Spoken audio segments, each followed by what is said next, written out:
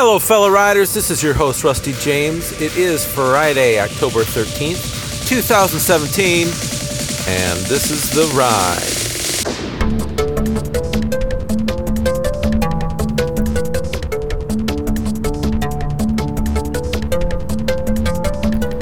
Good morning, good morning, good morning. It is a Friday. Friday. I'm loving my Fridays. Had a great night's sleep last night. Had to work a little bit late. Had a chance to talk with my kids, which I haven't had a chance to do in a couple days. It was nice. Take advantage of the times you've got. I'm realizing if you've got teenagers, you've got limited time. So make the most of it. Anyway, had good sleep, had some crazy whacked out dreams. Tell you a little bit about one later. But as I was listening to the Word of God this morning, read to me by Max McLean on the Bible Gateway app, the verse of the day was the one from Jeremiah. For I know the plans I have for you. You know that one? I know the plans for you. Of course, I don't have it memorized. That would be silly. Why would I do that? I should do that. For I know the plans I have for you, says the Lord. Plans to prosper you. You know that one. I'm pulling it up. Since I don't have it in my brain, I'm pulling it up right now. For I know the plans I have for you, declares the Lord. Plans to prosper you and not to harm you. Plans to give you a hope and a future. You really ought to read the whole chapter you find that in. That's in Jeremiah 29. I believe that sentiment, or if you're not quite wordly wise, I believe that sediment is what God has for us. But this scripture speaks to a people that are in a particular situation. So it's always good to understand the context the scripture is found in, and I was doing that today. Now, many of you know that the Israelites were put into captivity by Babylon and brought to Babylon. And this scripture is Jeremiah speaking the word of the Lord to them, letting them know that, hey, you know what? I've still got plans for you, and I'm going to prosper you, even through this crazy time you're in. And let's not forget about our history. That's okay. But let's live in the day. God says, I know I mentioned this in another podcast, but God says, settle down. Maybe not quite like that, but he said, settle down and have families, give your children in marriage, eat the crops that are there. Don't listen to the crazy Babylonian soothsayers and prophets. In other words, live your life. And yeah, you're in a weird situation, but trust me, I'm going to give you hope. That's what that's all about. And I believe that truth is true for us today. We happen to be in a captive society. Oh yeah, we're captive. The chains of sin have bound us, or our minds, but they've been broken. But sometimes we see those chains sitting around the ground, broken off of us, and we say, give me those chains. Let me wrap them around my neck. That's what we do. We take what the Lord has already finished, and we kind of say, you know, I would rather be my own Lord, and I'm going to live my own life. And I forget the fact that God did that thing in the past. Sometimes we treat that thing in the past like there's no value to it. But there is value to it. The other day, I was feeling the need to clean. I have seen so many of those hoarder shows that I'm starting to get a little paranoid about, making sure I don't let that happen to me.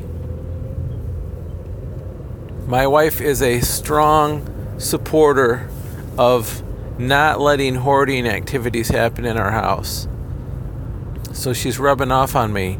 I'm glad it's that direction and not, I'm not saying I'm a hoarder, but I'm glad it's not that I would be rubbing off on her. Because I really don't want to have a bunch of stuff. Stuff weighs you down, physically and mentally and emotionally. Let it go, man. Let it go.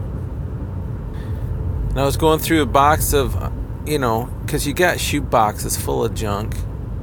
I was going through a box and found an old Bookman. Looks like a little calculator. The brand was Bookman, I'm pretty sure. It's a Bible. And it's on a little calculator looking thing. It has little cartridges in the back that you can, either have a Bible or you can buy these, $100 cartridges to make it into like a medical dictionary or all those different things. And it was like the coolest thing at one point. Here's something that's from my past that doesn't have a value anymore. And it truly doesn't. Who knew that we'd have phones that we could speak into and make a podcast and have it read the Bible to you? Who knew? Oh, and have a GPS and a million other things. Who knew that was coming? But back in the day, that Bookman was like the thing. And I was looking at it, and it was still working. Batteries were still good in it. And it still showed me the 1 or 2 or maybe even 4 lines of scripture on a little LCD black on gray screen. And I'm thinking, I got my hand in my pocket on my cell phone, and I'm holding this thing in my other hand, and I'm thinking, what do I need this for?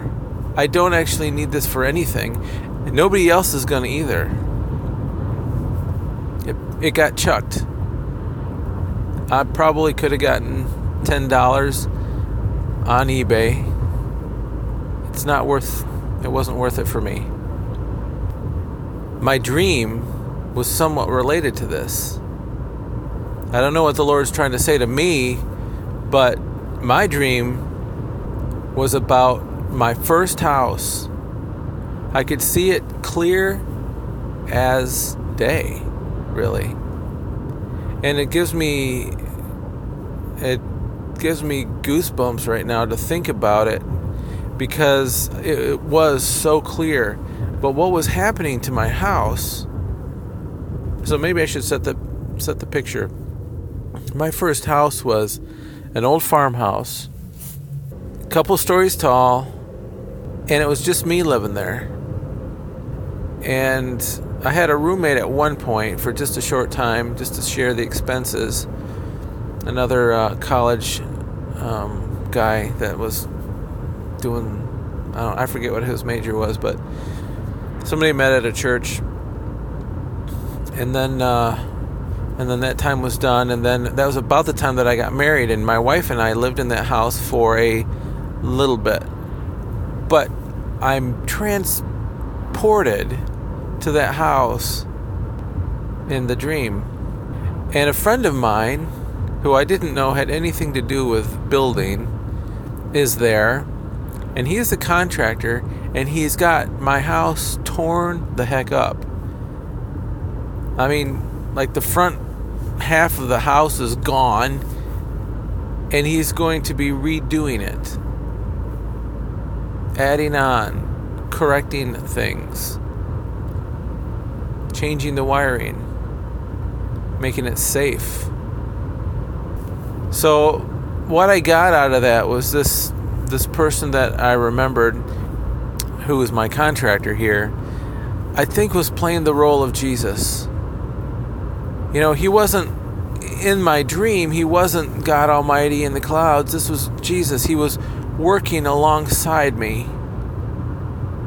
fixing my house. I think what got me kind of right in the heart about this thing is that I thought that I was done with that house. I've been in 4 houses since.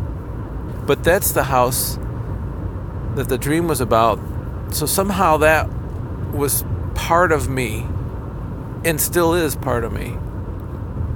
Makes sense. Your first house sets the memories up, And here's this character, this Jesus character, fixing my house, making it safe. And I looked around the house, and where the work was being done, all of the stuff had been moved from those rooms and into rooms that had yet to be corrected. So I could see all my stuff. I could see all my garbage. I was looking over it. I felt ashamed. I saw the stuff was stuff that you wouldn't want your mom to see. It was mistakes. It was sin right out there in the open. And the more I think about it, it's like God had Jesus helping me clean my house, correct my house, build my house, make it safe. And I'm hoarding all these little things from my past that maybe aren't my past. Maybe they're remnants, memories that I don't want to let go of, thoughts that I don't want to release. And I've kind of compartmentalized them into areas that God isn't correcting yet. That's what I saw. And it was so vivid. It was so vivid, and I can tell you, you know me, I'm just like you. I was looking at some of this stuff that I should maybe be ashamed of, and I was kind of secretly wondering, I wonder if he's going to clean this room next. I wonder where I can stash that thing away so he won't find it. So back to our story. I know I'm jumping around a little bit, but I promise this thing is going to tie right up together. Remember that scripture in Jeremiah? Do you know why God was saying, I have plans to prosper you? It's because they were captive, but he wanted them to settle down, settle in, follow him even in their captivity, and he would bring them out. 70 years. They were going to be there. He was going to bring them out. The fascinating thing is, if you listen to the scripture and keep reading that chapter, God is telling them through Jeremiah that those that didn't get captured and brought to Babylon, they were back in Palestine or wherever they were. Probably not Palestine, but wherever the Jews were, wherever they had been, some of them were still there, and they were going to be, if you thought it was bad in Babylon, you didn't want to be where they were. It's kind of like God protected the group that went to Babylon, even though they were captured. So here's the thing.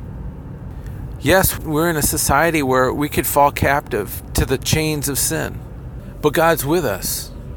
So settle down, live your life, and don't listen to the prophets of the land, but listen to God's prophets.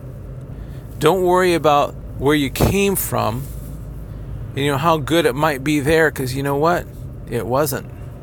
Jeremiah reminded them that, you know what? You might think it was better back there, but trust me, you don't want to be back there right now. So when it comes to the things in our past, the things that keep coming up, like in my dream, the stuff that I was hoarding, the memories and sin that I was hoarding in my mind, they keep coming up. You don't want to bring them into the new land. What really should have happened there is they should have been cleaned out with the garbage trucks, with all of that house that was being rebuilt. That's a good metaphor, because God is building us a house. A couple houses. He's rebuilding what we live in now, and He's got one in heaven. Let's not focus too much energy on the one in heaven yet. We're still alive and kicking here. So like that bookman thing that I had in my hands that really offered me no value. Sorry, Mom, I think that was a gift from you. It's been a few years. Just like that, a lot of these things that are in our past, these memories that really haunt us, need to be let go. Need to give them to the Lord. We have a lot of regrets, I understand. Talked about that recently. Let them go. You've got a lot of things that are hidden in your closet. Skeletons, if you will. You need to let them go. They don't have power over you anymore. It's amazing how much power we give things that are really powerless. Let them go. And even the physical things, I want to encourage you, if you haven't used a thing for a while, and if it's a valuable thing or a usable thing, man, find somebody who could use it. Give it to them. It's amazing how you will feel when you do that. It's almost like a spiritual weight has been taken off when you just release something, even a physical thing. We say we know where our help comes from. Our help comes from the Lord, not from things. The fewer things in our life, the easier it is to have to trust on the Lord. You know, I'll mention this. I have this reoccurring dream, since we're on the subject of dreams and houses. I have this reoccurring dream. It's kind of boggled my mind a bit. It's a house that I don't ever remember living in. But whenever I get reminded of that dream, because I've had that dream about this particular house over and over through the years, I know God is trying to say something to me. And maybe this is something that I need to let go. But the house is there. It looks fine on the outside, but it's really ominous when you go inside. It's not because it's scary, but there's a presence there. And it's not a good presence. And in the dream, most of the time I'm viewing this house, and it looks fine on the outside. And I'm well aware there's a room in that house. And it has a lot of books in it. That's one thing I remember about it. It has a lot of books. It's a room that no one would know is there, kind of like behind a secret door kind of thing. And in order to get into that room, you have to kind of squeeze through, and there's not a lot of room in that space, but it's loaded with books. And I don't think it's, the kind of books. It's not bad books. But I think what I sense is that it's information that just clouds the mind. It doesn't bring clarity. It just brings dissension within your own mind. And that room is there, and it's calling to me. It's calling to me. And most of the time I'm in my dream looking at that house. It's a bright yellow. Like, it just doesn't indicate there's anything sinister about it. But if you go into it, into that space where those books are, the dissenting views of things, I know that it's death to me. I don't know, it's maybe just cathartic to bring it up for my own self, to finally mention it, because I don't think I've ever really told anybody about that. And maybe that's just a story that might help you deal with something you're going through.